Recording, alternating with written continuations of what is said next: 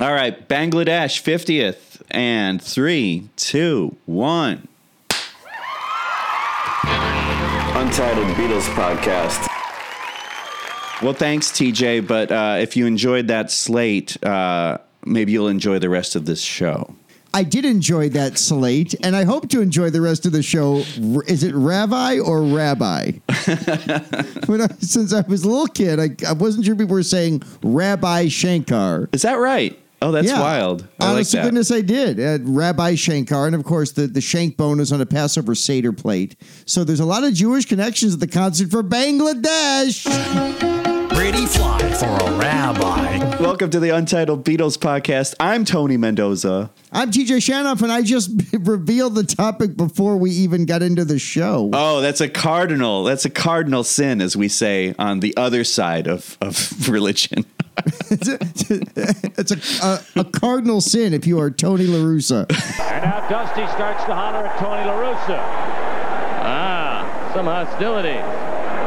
For those of you who read lips, he's saying, I'm not having a fine time. Yeah, man. Yeah, we're going to talk about the concert for Bangladesh, which the LP came out about 50 years ago around this time. It was, I think in the U.S. it was actually released at the end of December, and maybe in the U.K. it was January of 72.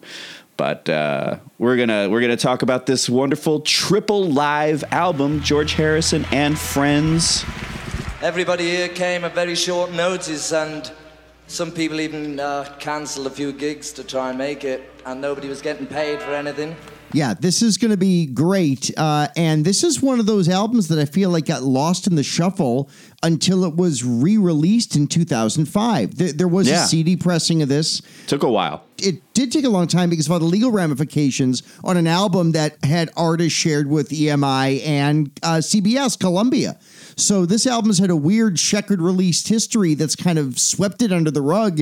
It's arguably one of the greatest live albums ever recorded. Yeah. The diversity of talent, the classic songs that at the time were still relatively new, the experiment in indie music, that's a whole side one of this thing. What it supported, this album was massive. It's great to see it restored again in the consciousness of the greater public and not just George or Beatles nerds. Yeah, man. Yeah, this whole day, and it was just one day, it had good vibes about it. This is coming off of Woodstock, and then, of course, Altamont, which had the stabbing in it and was just bad juju, and the 60s are over, and nothing ever good will ever come again. And then here, just whatever, a year and a half later or so, yeah, George calls up some friends and gets together a concert. There's very little rehearsal. And it's really great. And it's so strange that it was out of print for so long. In fact, I had to get mine off of Disc Hogs, as we call it here. Get Back, Don't Let Me Down, blah, blah, blah, blah, blah. I got it not long ago because, you can't stream it. Things like that. You gotta seek it out. But I got it for like $20 from a record shop that was based in Dayton, Ohio. And I got the whole thing. It's 3 LPs. And a booklet, a 64-page booklet. And, this retailed for $12.98 back in 72 in the U.S. It's a hefty price tag. It's like a little like Wings Over America when that came out, that triple album set. All Things Must Pass just, the year before. Right. So, yeah, this is like only a Beatle, right, can release something that is this long and this diverse. And again, to bring in all those labels, I don't know how at the time they negotiated Bob Dylan, one of Columbia's then biggest artists for the better part of the decade prior, to be on the Apple label. That's wild. Yeah, well, and that's what held up its release. Originally, George wanted this out like a week after it was recorded, which was Sunday, August 1st, 1971. With 2 shows. They had a matinee at 2:30 and then the evening show at 8 o'clock. How soon could you come out with a record after the show? With an album? Yes. We could probably have it out maybe 6 to 10 days. Because Elvis was able to do that with his concert at the Madison Square Garden to get ahead of the bootleggers and all that. Elvis always ahead of the times. I like a lot of the new groups, the Beatles and the Beards and the whoever. It also just showed you how inspired George was by wildlife. Just record and get an album out right away. There you go. Get the Right. chronology wrong. Right. Take it, Leon. Leon. I don't think Leon can. I think Leon Russell died at some point during this. It's funny, like there's a weekend at Bernie's and they only wake Leon up when it's his time to sing. Even when he's playing these tasty piano licks, he's dead.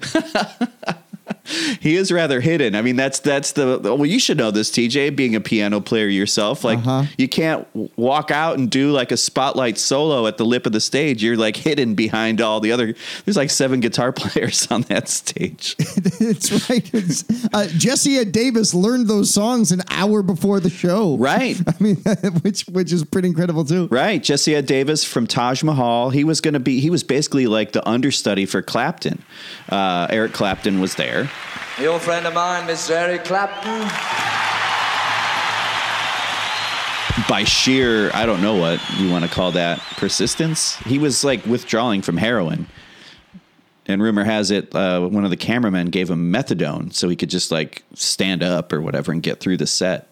Yeah, he's 46 pounds in this. It's very difficult to watch. Yeah, when he puts on that one giant hollow body guitar, he's just Jesus going to fall over. It almost doesn't look like Clapton initially. Not the Clapton that we've all seen so many times from that era. Like he looks that just distant and and it's so tough for me. We need not go down this rabbit hole, but I mean, Clapton was a top 10 guy for me for most of my life. And even though I didn't love the 80s and 90s stuff and beyond, his thoughts on things have made it hard for me at this point. And that's tough because I've been a Clapton defender, the mid 70s stuff. You know, I love the Slow Hand album. Yeah. But it's great to see him here. And with the weird everything with All Things Must Pass and the Layla album and Patty, they're still playing together and smiling at each other. Yeah. It's a wonderful thing to behold and very strange at the same time. And though the times have changed, we're rearranged.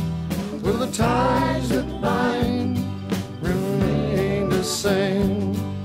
Well, the album did very well when it did come out. It reached number 2 in the US and number 1 in the UK. And it got the Grammy for Best Album, which the orchestra had to learn Bangladesh for. Oh, boy. Here we go. The Concert for Bangladesh. Accepting the award for the Concert for Bangladesh is Ringo Starr.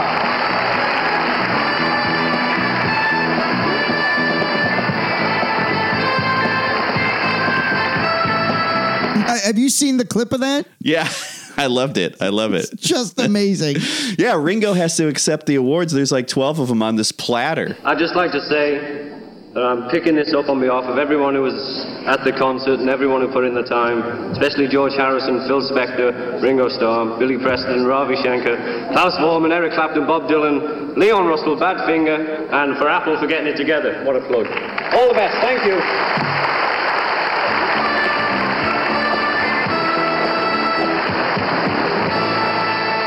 We should actually talk about what this concert is for, for a moment, right? Yeah.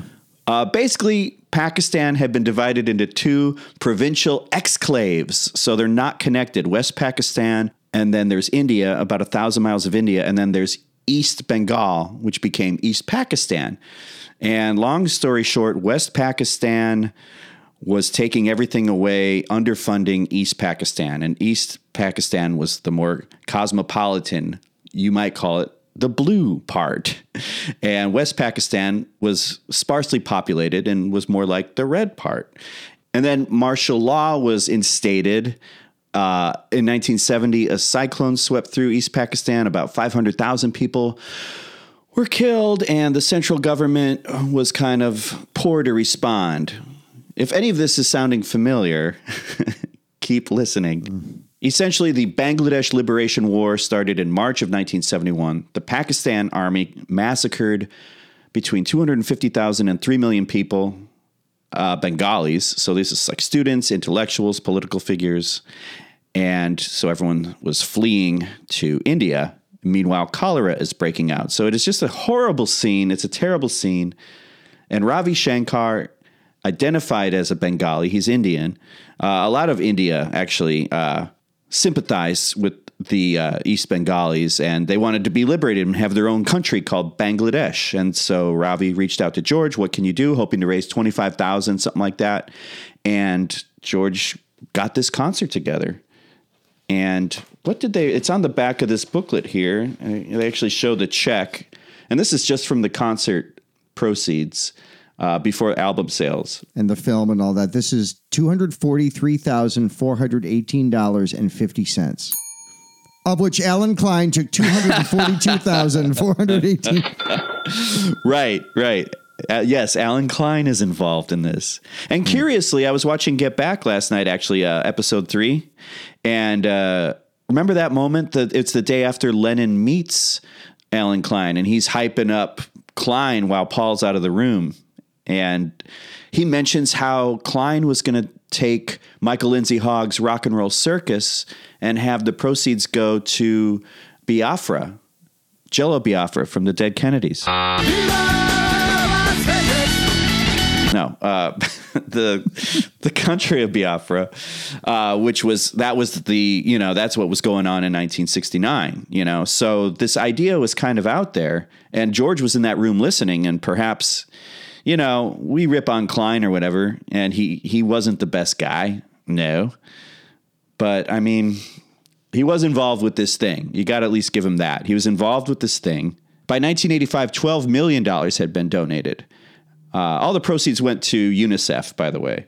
So it was legit. It wasn't like Amazon.relief.com. Bezos takes 85% and goes into space. Right. Good guy. Vanity space shit. Right. John, can you tell me what happened with Alan Klein? Why did you and the other two decide finally to get rid of him? Well, there are many reasons to finally give him the push. Let's say that possibly Paul's suspicions were right. Yeah, I do have some fun facts. Would you like to hear some? Sure. Concert for Bangladesh. Fun facts. An Indian astrologer suggested early August as a good time for the concert, and August 1st was the only date available at Madison Square Garden. This is the first major U.S. concert appearance by Bob Dylan in over 5 years. John initially agreed to play without Yoko, which caused a fight at home, apparently, and he left New York City in a huff 2 days before the show. John offered another account in which he said he was too bothered to leave his holiday in the Virgin Islands to perform. In essence, John had gone Troppo. Now, he did attend the movie premiere, but he left during Dylan's set. So that's interesting. Well, he didn't believe in him, so he got up and went. Yeah, that's right. He's like, fuck this. I just believe in me. Well, Yoko, come on. Yeah, come on. Yoko, get your coat. Don't let go of the coat, Yoko. It's an obscure reference. Hey, Yoko, did you steal my money? Do you regret signing that contract with Klein now, looking back?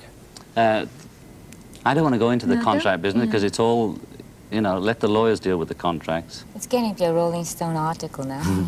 Now, Paul declined the invitation, citing Alan Klein's involvement. He didn't want to give Alan Klein the credit for reuniting the Beatles as well.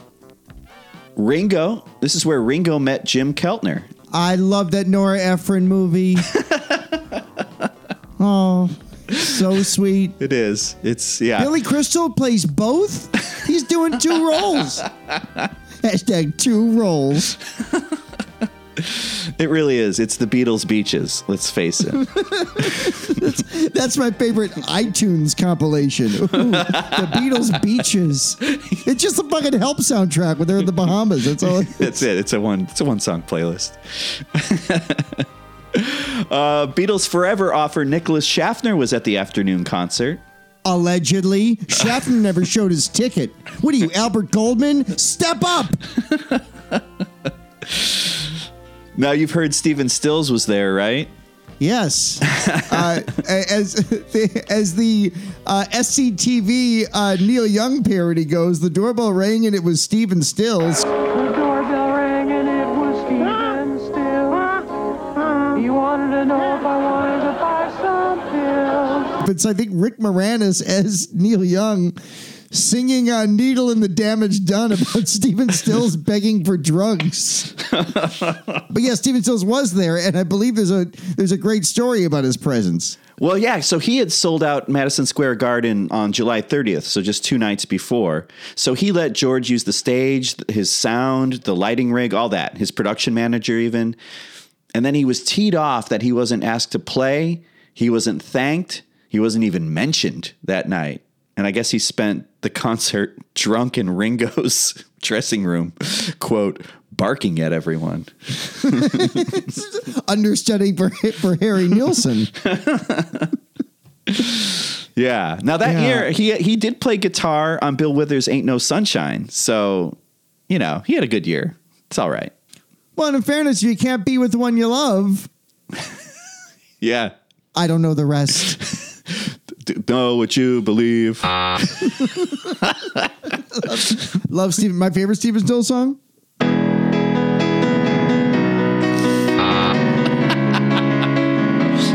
I'm a pretty big fan. I am too. I love that he wrote that one. He's from South Detroit, after all.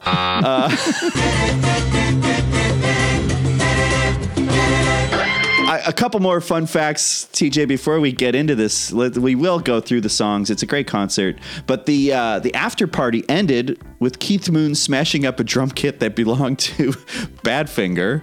Or Badfinger. First, they couldn't be heard until Pete Ham got a step in the lead.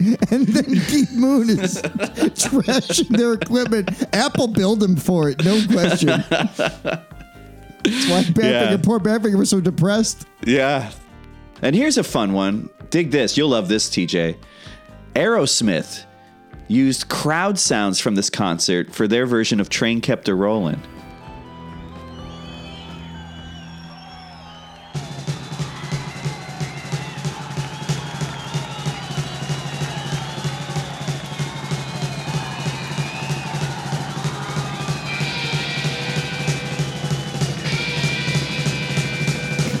And for background digital noise on the Pump CD, that's mastered at 1,000%. Oh, yeah. Yeah. Yeah, I remember playing that on the radio when you would come out of a song, like a fading out of the other song, and you hit the button on that Aerosmith record, and the needles, the VU meters just bam!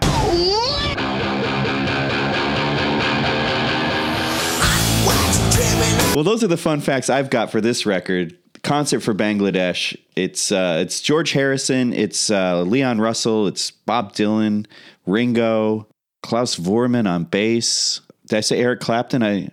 Eric Clapton. I forgot Billy Preston. Forgotten anybody? I don't know.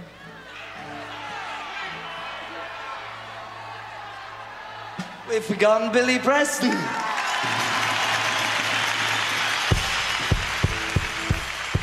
And the crowd goes crazy for him. Billy Preston, arguably the star of this movie, much in the way he's ultimately the star of the Get Back film. Like he's the best supporting actor usually wins or sometimes wins over the best actor or actress. And in this case, Billy Preston's the best supporting actor. He is his energy, his playing, the whole thing in the mix.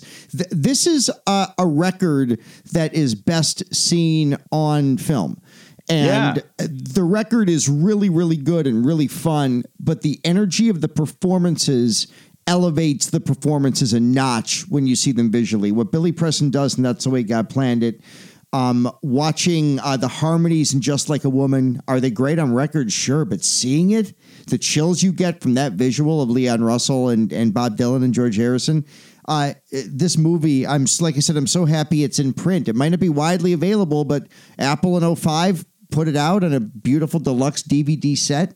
And can you make a case it's the greatest rock concert film of all time, with all due respect to The Last Waltz? And maybe, I won't go Get Back, a concert film, even though it's a large component of it. But yeah, it's maybe the best rock concert film of all time, right? I mean, it's hard to beat. I'm trying to think of some that would beat it that's like a concert film and not like a documentary or whatever, you know? I mean, there is Song Remains the Same with Zeppelin, which has all those crazy, it's like an electronic robotic beheading and multicolored blood. And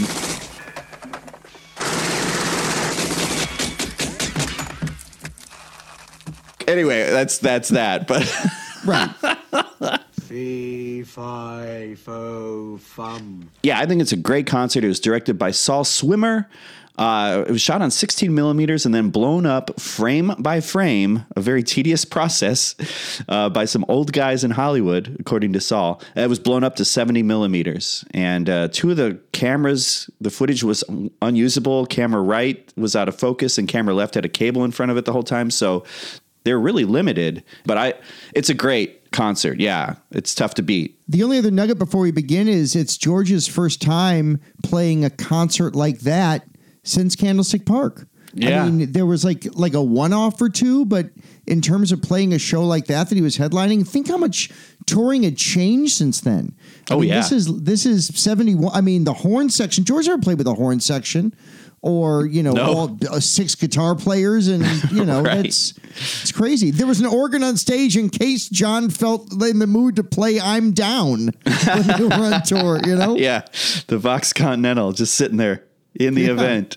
Waiting. Yeah. We should say that with all that instrumentation, yes, Phil Spector co-produced this record. That's why there's 2 drummers, 7 guitar players. There's however, 7 backup singers. Yeah. It's a full outfit. Plus, 2 keyboards. Yeah. Yeah. And yet I think prevailing wisdom is Phil Spector was largely absent on this when it came to assembling the record. I think the engineer of this gets a lot of the credit because Phil was in and out of the hospital. And there were birds and tweeting. And I can't read this writing, What is that tweeting bird out there, for God's sake? Jan Lennon. Let's get into the record itself, which has not been on vinyl in the States. I just got to geek out. I will do this in 30 seconds.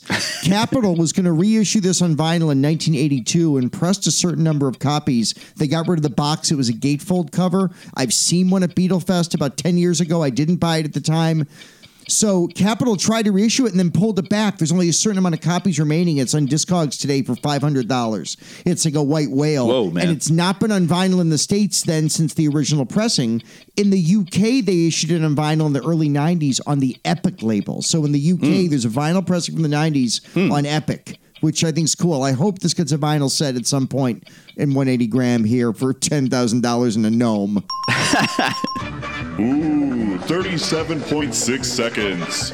Better luck next time, TJ. Join us next time on Beat the Clock. Now, how many formats do you have of this record, TJ? They're all fairly recent. I have the cassette of this. Wow. Which what I love about the cassette of this is the cassette is on Apple with the Columbia labels, which is kind of really neat. It's cool to see a Beatle on Columbia, a la Paul McCartney, George's one time. I take that back. He was in the Porky's Revenge soundtrack, which was also on the Columbia family of labels. Right. The Bangladesh DVD from 2005, which is gorgeous. I got the vinyl. Beautiful. I got the CD reissue. But this is not an album like I lived in. I mean, this is one that it took till it was issued in 2005 again for me to kind of really get to know. I didn't know this one till my 30s. Yeah, me too. Yeah, I didn't stumble upon this one till later. I think because, it just kind of, like you said, got swept under the rug. It was out of print for a while. Well, it's 6 sides. Side 1 starts with George Harrison's intro. In the film, he's in his street clothes, if you will. He's wearing denim and stuff. And he's asking the audience to take the Indian music with more seriousness than his music. First part of the concert is going to be an Indian music section. And as you realize, the Indian music's a little bit more serious than our music. And I appreciate if you could try and settle down and get into the Indian music section. He's a school marm telling the audience, and then audience gets lectured a lot. Ravi Shankar comes out and is like, don't smoke. Yeah. The Indian music needs a little concentrated listening. Now, as usual, I would request you, my friends, to refrain or stop from smoking while the program is on. Thank you very much. God bless you. Stop talking. Yeah. Hands to yourselves. You two, stop fucking. This is not music for that. No gum chewing. Yeah, it's a 4-piece band, if you will. This is considered classical Indian music. It's Ravi Shankar on sitar, Ali Akbar Khan on sarod, I think is how you say that. I think it's K sarod. You're going to hear a sitar and Sarah duet. On tabla, I may have misheard this. Alan Arkin? I think that's who it was, yes. Sure you all know Robbie's tabla player, Alaraka. Who knew? You know, most people are doing sitar. He's doing tabla. All right, man. I'm a New York dentist, and Peter Falk, to this minute, I don't know who he is or what character he plays. No, Ala Raka is, but it sounds, if you listen to it, it sounds like Alan Arkin. And then Kamala Harris on tambura, which I think is pretty bold. Made a lot of people mad for no reason, and they don't want to admit why. Yeah, they can't admit it. No, her name is Kamala Chakravarti on tambura, which is the droning sound.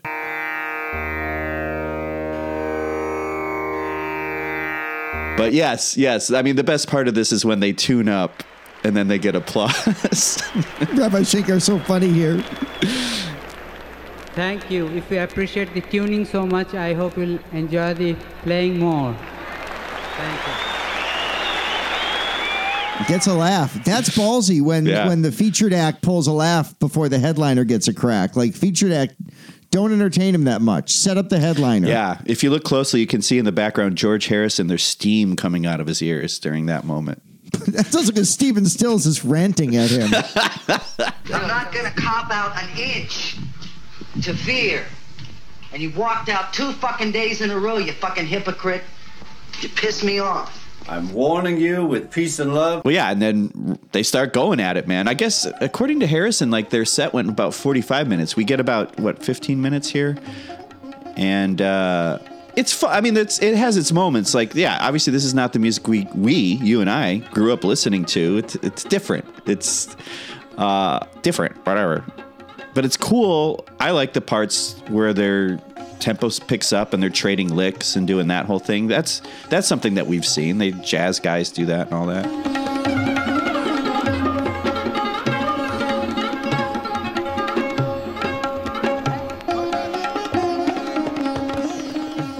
Play music and English. Well, there's no lyrics, now look, TJ. That's my point. You think I'm stupid? One of the reasons I really like this, Tony, is because of all the Indian excursions. Like, it's the reason The Inner Light is my favorite George Indian composition, because it kind of bursts with this major key feel. Love You Too is kind of minory. Within You Without You has got kind of a minory thing. Yeah. I feel like Inner Light's kind of that bouncy major key, and this has, I prefer the major drone, and I think that's where my ear is better attuned to Indian music, and this is 16 minutes of that.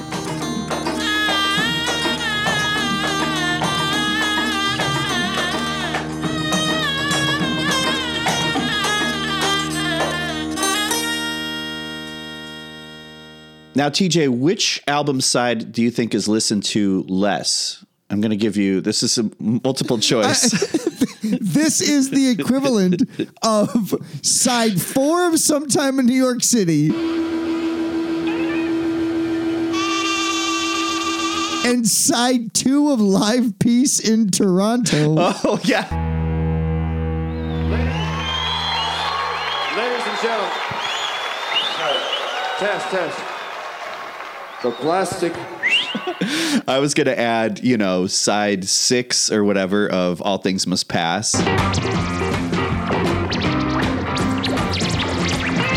As well as Yellow Submarine side 2. Yes.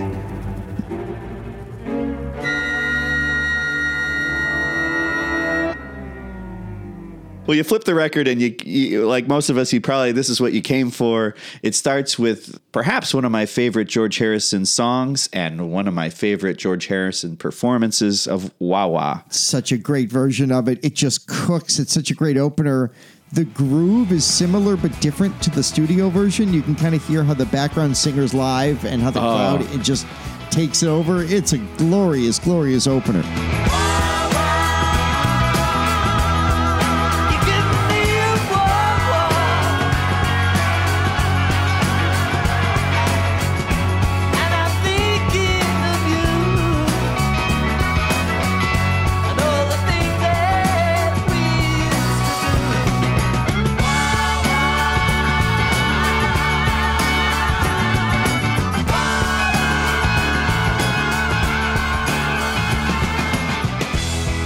Yeah, the background singers do it for me, especially. And especially Claudia Lanier. I think that's how you say her name. She's that very, if you will, very foxy African-American woman who's just having a ball dancing. She dated Jagger. She dated Bowie. She knows what she's doing. I hear her voice come through hard on these, and I just love it. I love this song. Yeah, she's almost like the featured background vocalist. Yeah. And she's playing tambourine in there sometimes, too. Yeah. Yeah. And you see with Jesse Ed Davis, you see him in the background right when the song starts. When I first saw that, I'm like, is that Ricky Fattar? You know what I mean? Yes. Right? Former Beach Boy. Right. And then Ruddle. Soon to play George or whatever in the Ruddles. Right. Yeah. But that's not. But he did. That's Jesse Ed Davis. And George gave, as a thank you, George gave him that song, Sue Me, Sue You Blues, which appeared first on Jesse's Ululu record in 1972. So you sue me, and I'll sue you. Swing your partners, I'll get screwed. Hold your Bibles in your hand.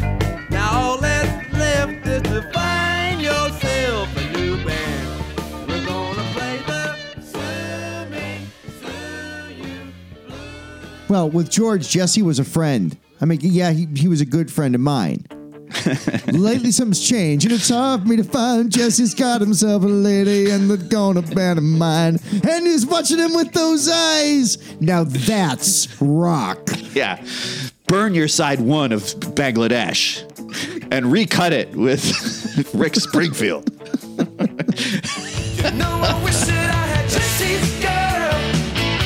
Yeah. And it's really cool also in Wawa to see George do his little stepping dance moves that harken back to that funny bit he does in Hard Day's Night where he his calves seem to move, but his thighs don't. That marionette kind of dancing he does. I love it. And I love that sax solo. Now, is that Jim Horn on sax doing all those solos, or is that... That is Jim Horn on sax, who needs to call the dude from Elephant's Memory up and smack him in the mouth so he may not play the instrument again. This kind of sax play, like in general, this band compared to Elephant's Memory, it's like Elephant's Memory is a Shana Na cover band that showed up because the main cover band couldn't make it. Now, Just hold loud, on. like bar bandy. No.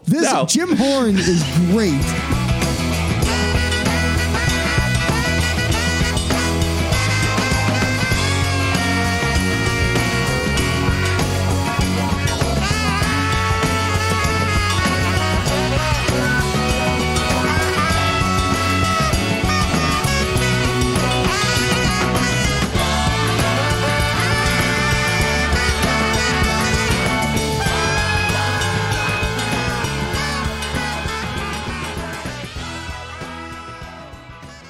I agree. But I have to defend Elephant's Memory. They are a psych rock thing. Like before they got mixed up with Lennon, they were on this kooky New York psych trip, man. They were like East Coast pop art experimental group.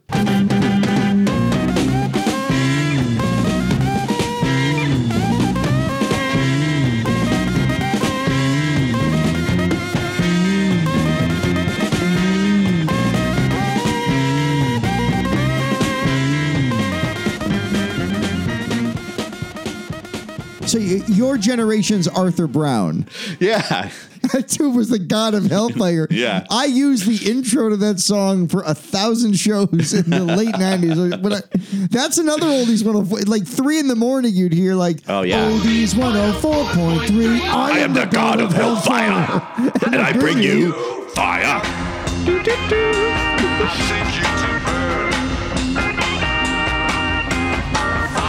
I'll see you burn. Produced by Pete Townsend, man. That's a good record.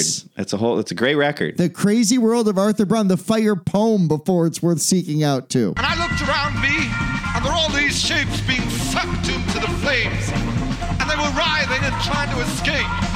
And I knew that I had to get out. And I looked above me, and I saw a shape that was smiling down at me and beckoning, saying, "Come on home!"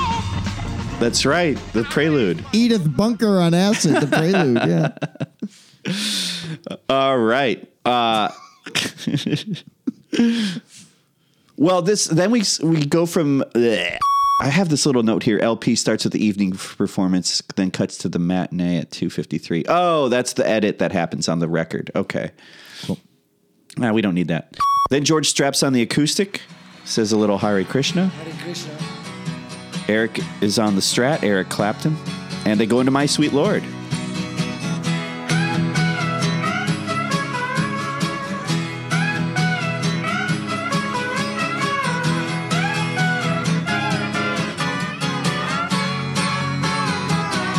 My sweet Lord, my Lord, my sweet Lord, I really want to see you, really want to be with you, really want to see you, Lord, but it takes so long, my Lord, my Lord. This is great to hear this song performed live. Like, this is a current, right? I mean, it's a recurrent. Maybe it's not a current, but it's from his last record.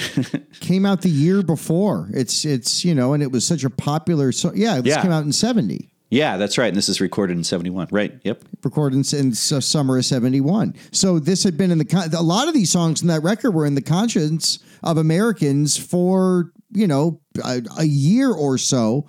And Jesse Ed Davis and Clapton are doubling on lead, yes? Are they both doing the riffs and doubling on the lead? It sounds like they are, but I never see Jesse Ed Davis. Right. It's hard to see it. It's a two-shot of George and Eric Clapton, but it sounds like two guitars can't keep from crying. It sounds like it's Clapton and Jesse Ed Davis playing those harmonies on lead. That would make sense, yeah, especially since George is on an acoustic, so that would make sense, and that there's 45 guitar players up there. Might as well do two leads, right?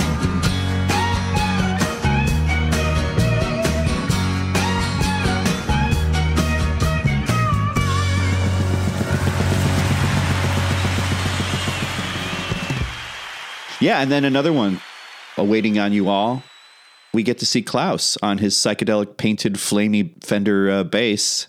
And I love how nimble his fingers are. Like, he seems like a guy that doesn't play hard. Like, his fingers are just kind of barely touching the strings, but he's able to get all that same sound out of it. I love it. Yeah, this is my favorite track on the entire set of Really? George's. This is my favorite George track. My favorite track's a Billy Preston track, but this is one of my favorites from All Things Must Pass anyway. But this it grooves on the album, and on this live version, which he didn't do this on that 91 or the 91 thing in Japan. No. And I'm pretty sure he didn't do this on his tour, the Dark Horse tour. I don't think he tried this out again. So think how cool it would have been if he'd done this in 91 with Clapton again, and instead of kind of the same hits-friendly set list he did on and I love the Japan album. That tour must have been mind-blowing, but there weren't a lot of deep cuts on that tour, and it's one of my favorite George songs, and the exuberance with which it's performed here. The album track's an A+, and this one's better. You open up your heart, you know what I mean? We've been polluted so long. It's a way for you to get clean. By chanting the names of the Lord and you'll be free. The Lord is a way on your own to awaken and see. Chanting the names of the Lord and you'll be free. The Lord is a way on your own to awaken and see. I think you and I probably share this feeling that Billy Preston's That's the Way God Planned It is perhaps one of, if not the highlight of the concert. Yeah, it's the best part on record, and then you see the video, and it elevates it even higher. It is one of the most energetic moments captured on film, and all I kept thinking while I was watching it, beyond the joy of it, Tony, was why isn't he thought of, and maybe Get Back will change this, but why isn't he thought of and talked about as being one of the greats to ever play that instrument? Because in terms of impact, he didn't sell the same records that Stevie Wonder sold or Marvin Gaye sold. He wasn't that kind of commercial artist, but his music's just as important. Like, I hope people seeing Get Back help vaunt him, because doesn't he deserve to be there? He's brilliant in every way. Yeah. I hope you get this message where you won't others will. You may not understand me, but Billy will love you still. That's the way God planned it. That's the way God wants it to be. Come on, come on, come on now. You got to believe me. That's the way God planned it. That's the way God wants it to be. Come on, yeah, yeah. Come on, y'all. That's the way God planned it. It's his spirit, you know.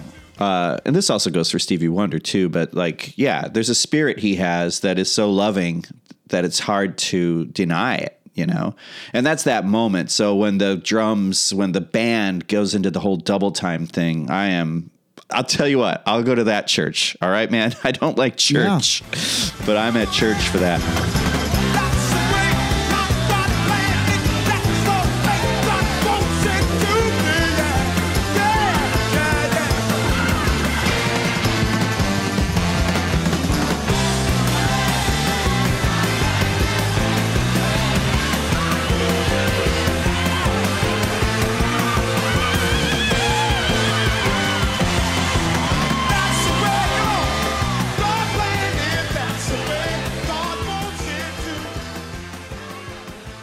Yeah, in that moment, and you see it in the film, when he just gets up from behind the organ and just starts like dancing, It's just real. like jive dancing, like fun. Great Bee Gees track. You should be dancing. I want to say Steven Stills played on that too. He played on some Bee Gees disco song. But that moment is like, man, I got emotional. Like I got teary watching that. And I can't explain that. Yeah, me too. Other than it was just like joy. Yeah, that's my favorite. That is my favorite part of the movie. That, and I love that he's got that can of Coca-Cola perfectly placed on that top of the organ there. So does Leon Russell. Yeah. Brought to you by Coca-Cola. You know what's funny is Coca-Cola made $24 million on this. Didn't donate any to Bangladesh. Klein lined some pockets. They did kill some wildlife, though. Whatever happened to? Yeah, this is stunning, and my mind also wandered to the Eric Clapton produced tribute show that we've talked about on this many times, the tribute concert for George, and Billy Preston singing "My Sweet Lord" there. He's a much older man. He's not in great health, and he steals that movie too. And that movie's got Paul McCartney singing "All Things Must Pass" in it, and Billy Preston still steals that film. Everywhere he is, he enlivens and enlightens the presence of the Beatles. I know he had some demons. I know life wasn't easy for him, but Untitled Beatles fans, spread the Billy Preston gospel. Let's do what we can to kind of make him as appreciated as he should be, because he's one of the greats, and he's the official fifth Beatle. I love you, George Martin. I'll probably change my mind in a week, but it's Billy. The fifth Beatle is always interchangeable. It feels like these days with the release of Get Back, Billy is definitely the fifth Beatle. And he could make lasers come out of his fingers. A lot of people don't mention that either. So... Billy Preston's the original Marjorie fucking Taylor Greene. Yeah, he's the good Jewish one. people have space lasers and black people have space fingers. Fuck you. I think that the California wildfires were caused by Jewish space lasers.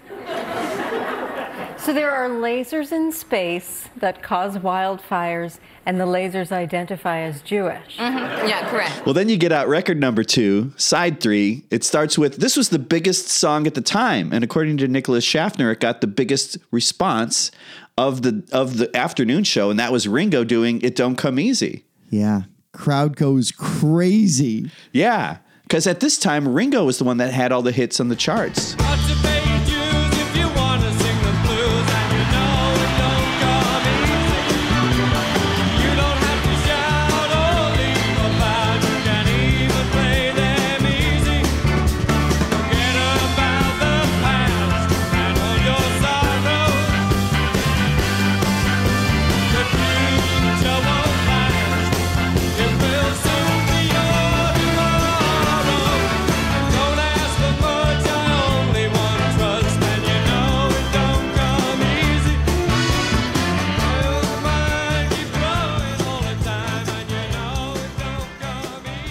And I love how he kind of slurs the lyrics at the end there. He'd gone backstage to say hi to Stephen Stills rather for a moment, knock back a bunch of shots. He got a contact high from Stephen Stills, a contact buzz.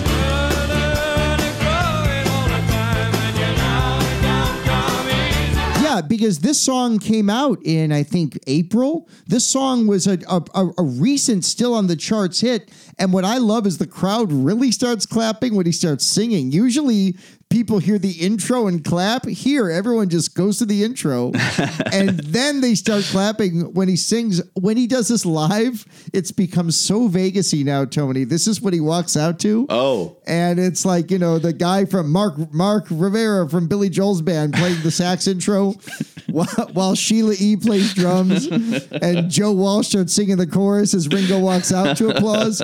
So it's also fun to see him behind the drum set for this. It's great. Yeah. It's a throwback to the Beatles stuff where, you know, when he sang Boys on tour and all that, he was doing, and Act Naturally, he was doing it live behind the set. Now he's often in front while Sheila E.'s playing the drums very well for what goes on. We have got to go see next time Ringo's in town. Like we can go to Michigan or Wisconsin, wherever he's playing, Indiana. We can do that. You know, let's set up a table. Let's have an official Untitled fan giveaway.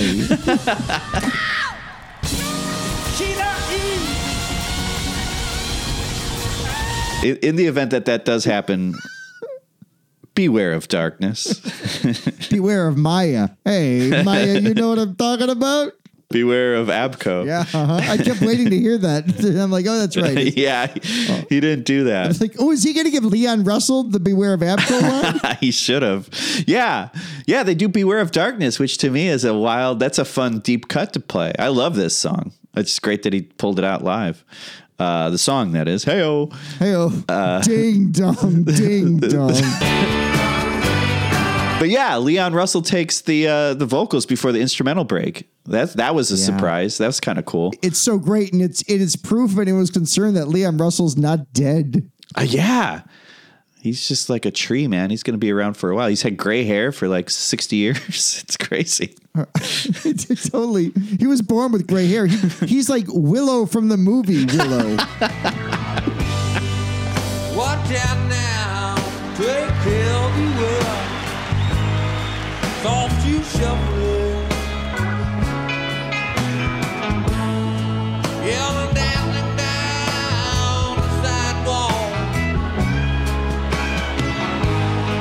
Yeah, each unconscious sufferer.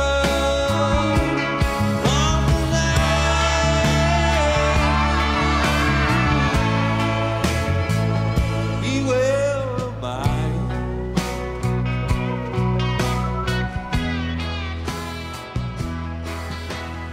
Well, then George does the intros, which is cool. We get, goes around the horn, mentions everyone we've kind of already mentioned here. And then Don Nix was the guy who got all the singers together. He was a Memphis dude. Well, that's why they got to do Madison Square Garden, because Don Nix later played for the New York Knicks, and he called himself Anthony Mason. There was a moment, if I knew how to do like deep fakes when they're walking through at the beginning of the film, they're all entering and they're backstage. Like, right. I want a deep fake Patrick Ewing walking in with Clapton. Right. And Alan Klein with Manute Bol. And why's John Starks with Ringo? Fuck that guy. Oh, man, I'd want to just take my fist and just put it right through his face. I'm warning you with peace and love. We get a cool thing, though, here where George dusts off While My Guitar Gently Weeps, the first live performance of this song ever, with Eric and George doing dual solos. Smiling at each other. Yeah. It's beautiful. It's a very emotional moment. And this is another one they would do 20 years later in 91. Yeah.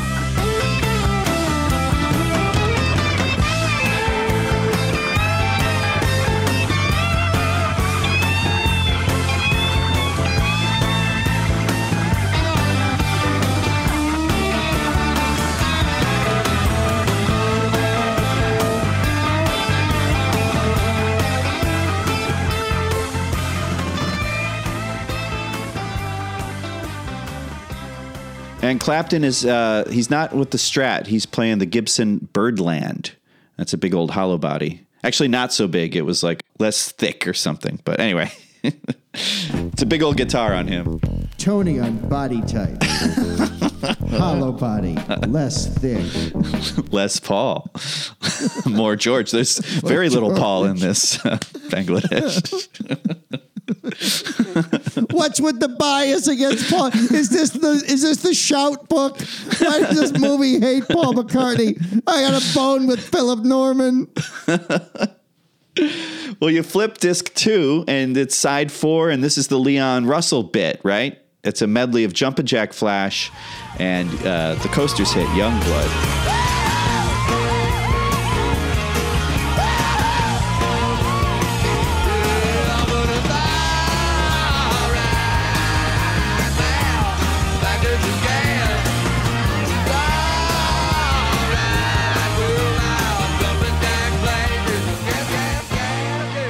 So that means that Klaus Voormann gets a break, and Carl Radel, is it Radel? Who played on a lot of the 70s Clapton albums to which I refer. Right. Derek and the Dominoes and all that. Yeah. And and then you got Don Preston suddenly, whoa, who's this blonde guy on lead guitar? That's Don Preston. That's a dude. That motherfucker is a dude. Like he does the low part in Youngblood. I want to say about Youngblood, it's cool to see George. First of all, Jumpin' Jack Flash. It's cool to see George playing a Stones tune, even though it's a Leon Russell cover. That's neat. Yeah. And then Youngblood, George took lead on this when the Beatles did this for the BBC. Right. And so it's fun that he's playing this again, and he even does the second "Looky There." Oh, that's great. Which is really fun. So, yeah, there's nice connections with Beatle past with this.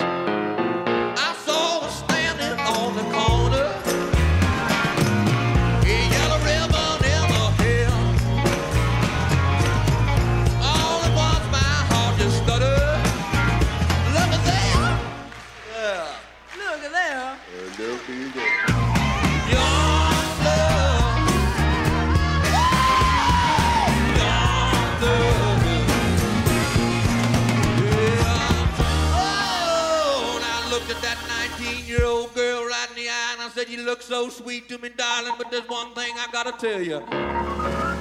Yet I got me a fine old lady laying back there in that bedroom at home, and I think I gotta get back to her. What is Leon Russell talking about? What's the story? She's 19. Oh. But his girl's at home. Like, he breaks her, right. like, I forgot about that. three times. Like, and the last time it's cruel. Like, I love that number. I think it's energetic. It's a favorite number of mine. But it does need, like, that's when you edit. Cut a verse of that thing, dude. Yet I woke up this morning and I looked her in the eye and she said, "Sweet daddy, you got what I want, but you ain't giving it to me. I want to tell you one thing, and it's for sure. If you treat your woman like you treat yourself, everything is going to be all right. It's going to be all right." Well, cool. And then we get this palate cleanser after all that electricity of Here Comes the Sun. So this is just an acoustic version with Pete Ham from Badfinger and George. Again, first time ever played live. Here comes the sun.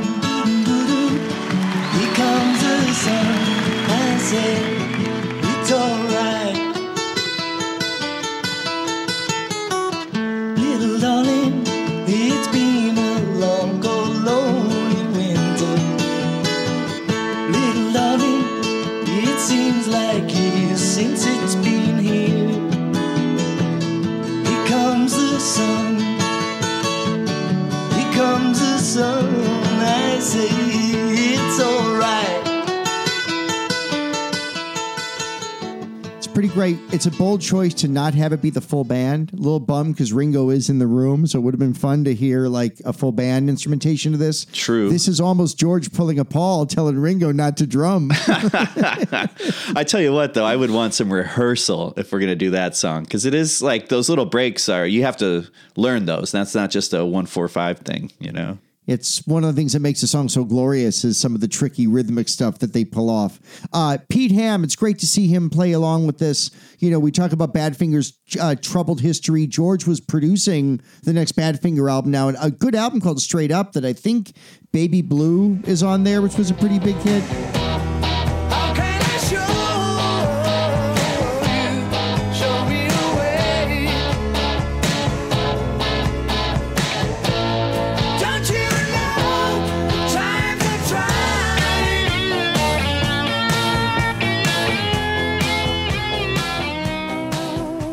Also, Pete Ham, never mentioned in the 27 Club, but he's in the he's a 27 Club kid. Yeah, it's a bad club. Yeah, it's a bad club. I'm not glorifying it. Just saying he never gets mentioned or rarely does. Can we bring it back? You know what's a fun club? Baby Seals. Okay, Weird Al. UHF. It's all my bits come from Weird Al and Caddyshack. It's all I got. Tell you what, friends, if nobody comes down and buys a car from me in the next hour, I'm gonna club this baby seal. That's right. I'm gonna club a seal to make a better deal. You know I'll do it too, because I'm crazy. Well, that concludes disc 2. And now we go to our third disc. Yes, it's a triple live album. Side 5, Bob Dylan. Surprise guest. Nobody knew Bob Dylan was coming, except for a couple people. And no, I'm not a Dylan expert, but dude, nobody knew who Bob Dylan was before this show. Yeah, he was an unknown. Yeah, they found him at Cafe Wah in Greenwich. And that's the Bob Dylan story. Did you know his real name is Gordon Shumway? Hi there. Gordon Shumway. Nice to meet you. Interested in a new Buick? Well, what a coup. They got Dylan. Side 5 is dedicated to Dylan, and they actually leave out a song or two. It starts with A Hard Rain's Gonna Fall, and it's kind of a ramshackle band. They kind of, it eventually becomes George on guitar, Leon Russell playing Klaus's bass, and then Ringo just playing tambourine. The Traveling Dillberries. Because of Dylan. The Traveling Dingleberries. Even if they say you're wrong. Because of Ringo. Well, Dylan was reluctant to play. And here's the quote from George. "Look, it's not my scene either. At least you've played on your own in front of a crowd before. I've never done that." So George kind of egging him on, like, come on, just do it. I'm doing it. It's going to be great. And it was great. In fact, Dylan after the afternoon set went down and hugged George, saying that was fantastic. Yeah. You can tell in Dylan's performances what this was for him. And to hear, and especially some of the arrangements, Dylan, unlike McCartney Live Now, is known for changing arrangements of songs. Oh, totally. And some of the arrangement changes here are, and again, I'm not a Dylan head. I know certainly some, but I'm not well versed in all the bootleg series and all the live stuff. But a lot of these feel like definitive live versions of his songs, at least the best I've ever heard. Don't the moon look good, Mama, shining down through the tree? Don't the brakeman look good, Mama, dragging down the double E? Don't the sun look good, going down over the sea? But don't my gal look fine when she's coming after me? Yeah, he does. It takes a lot to laugh. It takes a train to cry. He does Blowing in the Wind. For the evening show only, he pulled out Mr. Tambourine Man, which is not in the film, but it's on this record. And then he closes with Just Like a Woman. Dude, this one, watching those three harmonize is chilling. I think rewatching this, I'd forgotten, or I just wasn't as impacted as I was this time. I was just so moved. While you fade, just like a woman. Yeah, you're doing your age, just like a woman. Yeah, and your age, just like a woman. But you break just like a little girl.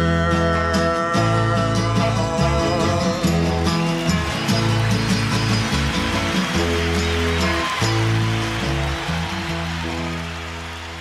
He did do Love Minus Zero, No Limit in the afternoon show, but that was also not. I think it's an extra on the DVD, if I recall. Yes, as is them rehearsing If Not For You, which is so great. It's a great moment. Some snippets in the beginning of the film, but I think the whole thing's on the DVD. Yeah, it's great. And that was from the sound check the day prior to the concert. So it's really cool. Camera 2R. Got it. Camera 1, R3. If not for you, babe, I couldn't even find the door. Couldn't even see the floor. I'd be sad and blue. If not for you. Well, then you flip it over. It's side 6. And it starts off with, something. What is this song? 2 years old at the time? Yeah, right? At least since the world had heard it? I think so, yeah. I mean, it came out in 1969. This is 1971. So, yeah, it's only a 2-year-old song. Think about that. It was already a standard at 2 years old. Billy Preston's organ in this.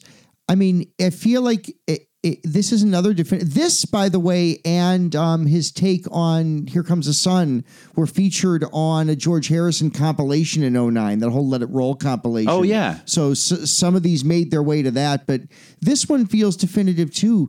I feel like George's solo starts off a little hesitant and then he finds it. And I almost love that, like, he's figuring it out and then it begins to soar at the end. I love where the solo goes in this. It's just a great reading of this tune. Much better than the Las Vegas-ized version in 91 with the chua chua wadu.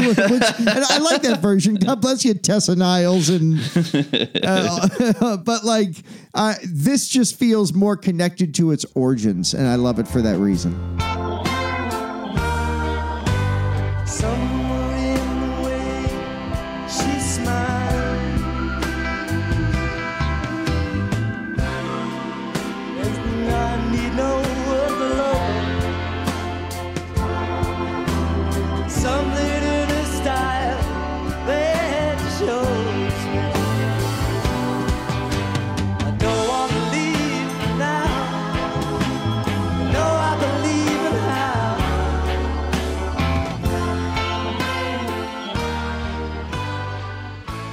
I like that bit where he forgets just a little bit of the words. He flubs it, and then he looks around, and he's laughing. He's smiling about it, yeah. Yeah, that's fun. That's fun. Yeah, and by now in the movie, he's got his coat off. So that's cool. So he's just wearing, he's wearing this big white suit with what color would you call that? Like brick, kind of orangey red shirt. For you, Casey, and you 90s music fans about songs about... I'll take songs about abortions for 500.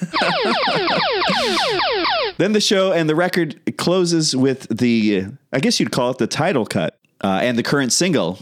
And the titular cut. This was released 3 days beforehand, I think. Is that what it was? God, I didn't know it was that.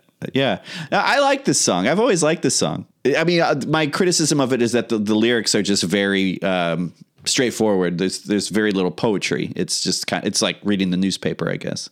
It's a John song almost. Yeah. I mean, it feels like a John kind of narrative, how he feels and what's going on song. And I think it's kind of cool. It's obviously for a great cause. I like that it begins with a reference to Ravi Shankar with "My friend came to me, sadness in his eyes." My friend came to me, sadness in his eye, told me that he wanted help for his country lies. Although I couldn't feel the pain, I knew I had to try. Now I'm asking all of you to help us save some lives.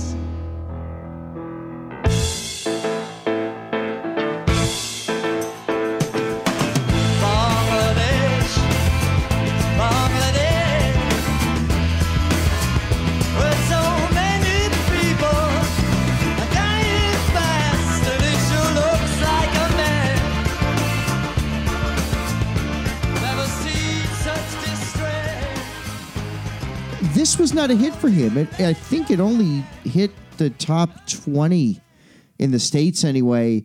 So this was not like, this isn't on that Let It Roll compilation. This is for singles, not like known as a greatest hit, but I give it a lot of credit for why he wrote it, how quickly it was released. And I'm not going to put this on many like playlists of mine, but this was actually reissued twice on the 05 Bangladesh CD and the Living in the Material World CD from a few years later. And I think it's cool in the movie when the band goes into double time that George takes that as his cue for the exit.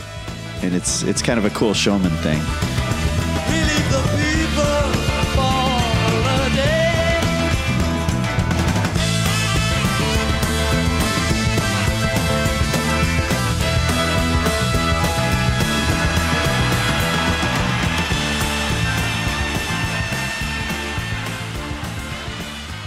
Well, yeah, I guess I could, we can talk real briefly about the cover, because the cover is a picture of a starving child next to an empty bowl of food.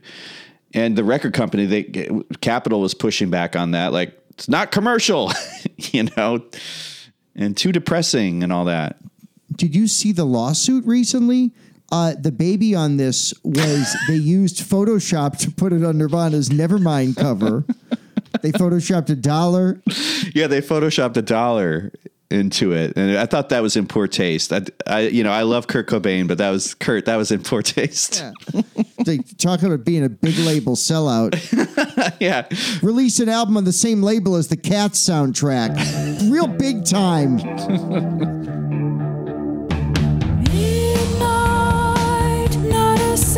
Did what label was it? Were they on Geffen? They were on DGC. Yeah. Geffen. Yeah, okay. Yeah.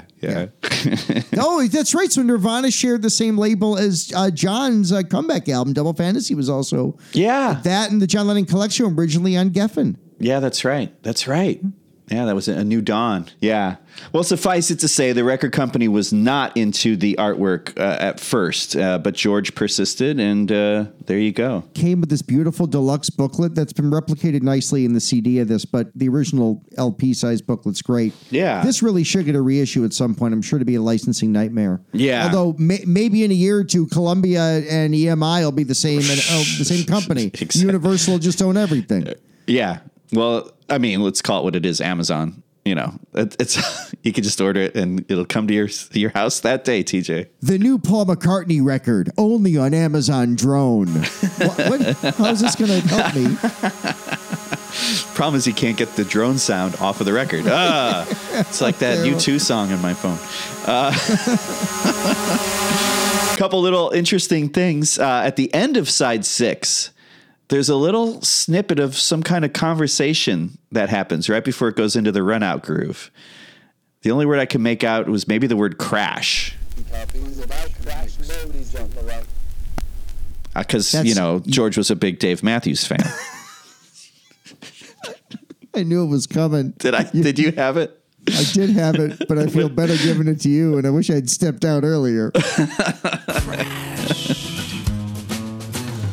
Here's something that hasn't been released. George's version of Hear Me Lord from the afternoon show. Yeah, I'd love to hear that. Yeah, that would be a cool thing for a possible Amazon reissue. It's one of my favorites from that All Things Must Pass album.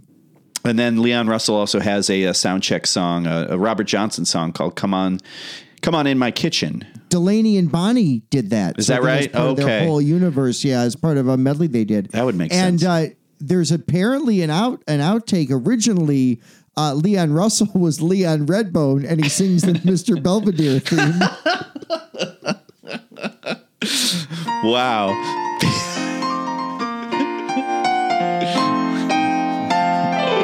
Snakes on to China, never met her before. Was that Leon? That's not Leon Redbone. Who is that? Who did the Mr. Belvedere theme? I don't know. But it may be. I'm going to go ahead and say that's Leon Redbone. I got to look it up. Gary Portnoy. Gary Portnoy? He wrote it because he wrote all those songs. Okay. He wrote Leon Redbone. Stop. R.I.P. Leon Redbone, singer of the Mr. Belvedere theme song. Great show. Well, you heard it here first on the Untitled Beatles podcast. Why don't they stick the Beatles? I hated that show. I was a Webster fan. I wish I was dead. It's the Untitled Beatles podcast. If you liked what you heard today, like and subscribe to us. You know you can rate us on Spotify now. Feel free to give us 5-star review for every member of the Beatles. Thanks to Casey Baker. And Tony, I wanted to let you know that lastly, a little bit of trivia in the movie, in the credits, Chuck Finley gets a credit as part of the band. He'd later go on to be a pretty successful Anaheim Angel. Untitled Beatles podcast. Like and subscribe.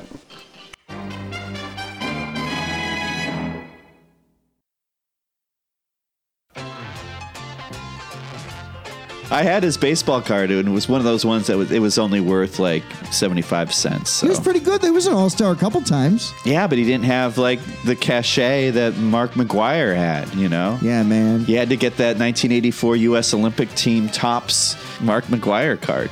Do you remember when Leon Russell got into steroids briefly and bulked up and looked like Mark McGwire? Leon Russell's original Bash brother. Yeah, and he would hit an F sharp on his organ, and his little shirt would just burst open like Hulkmania.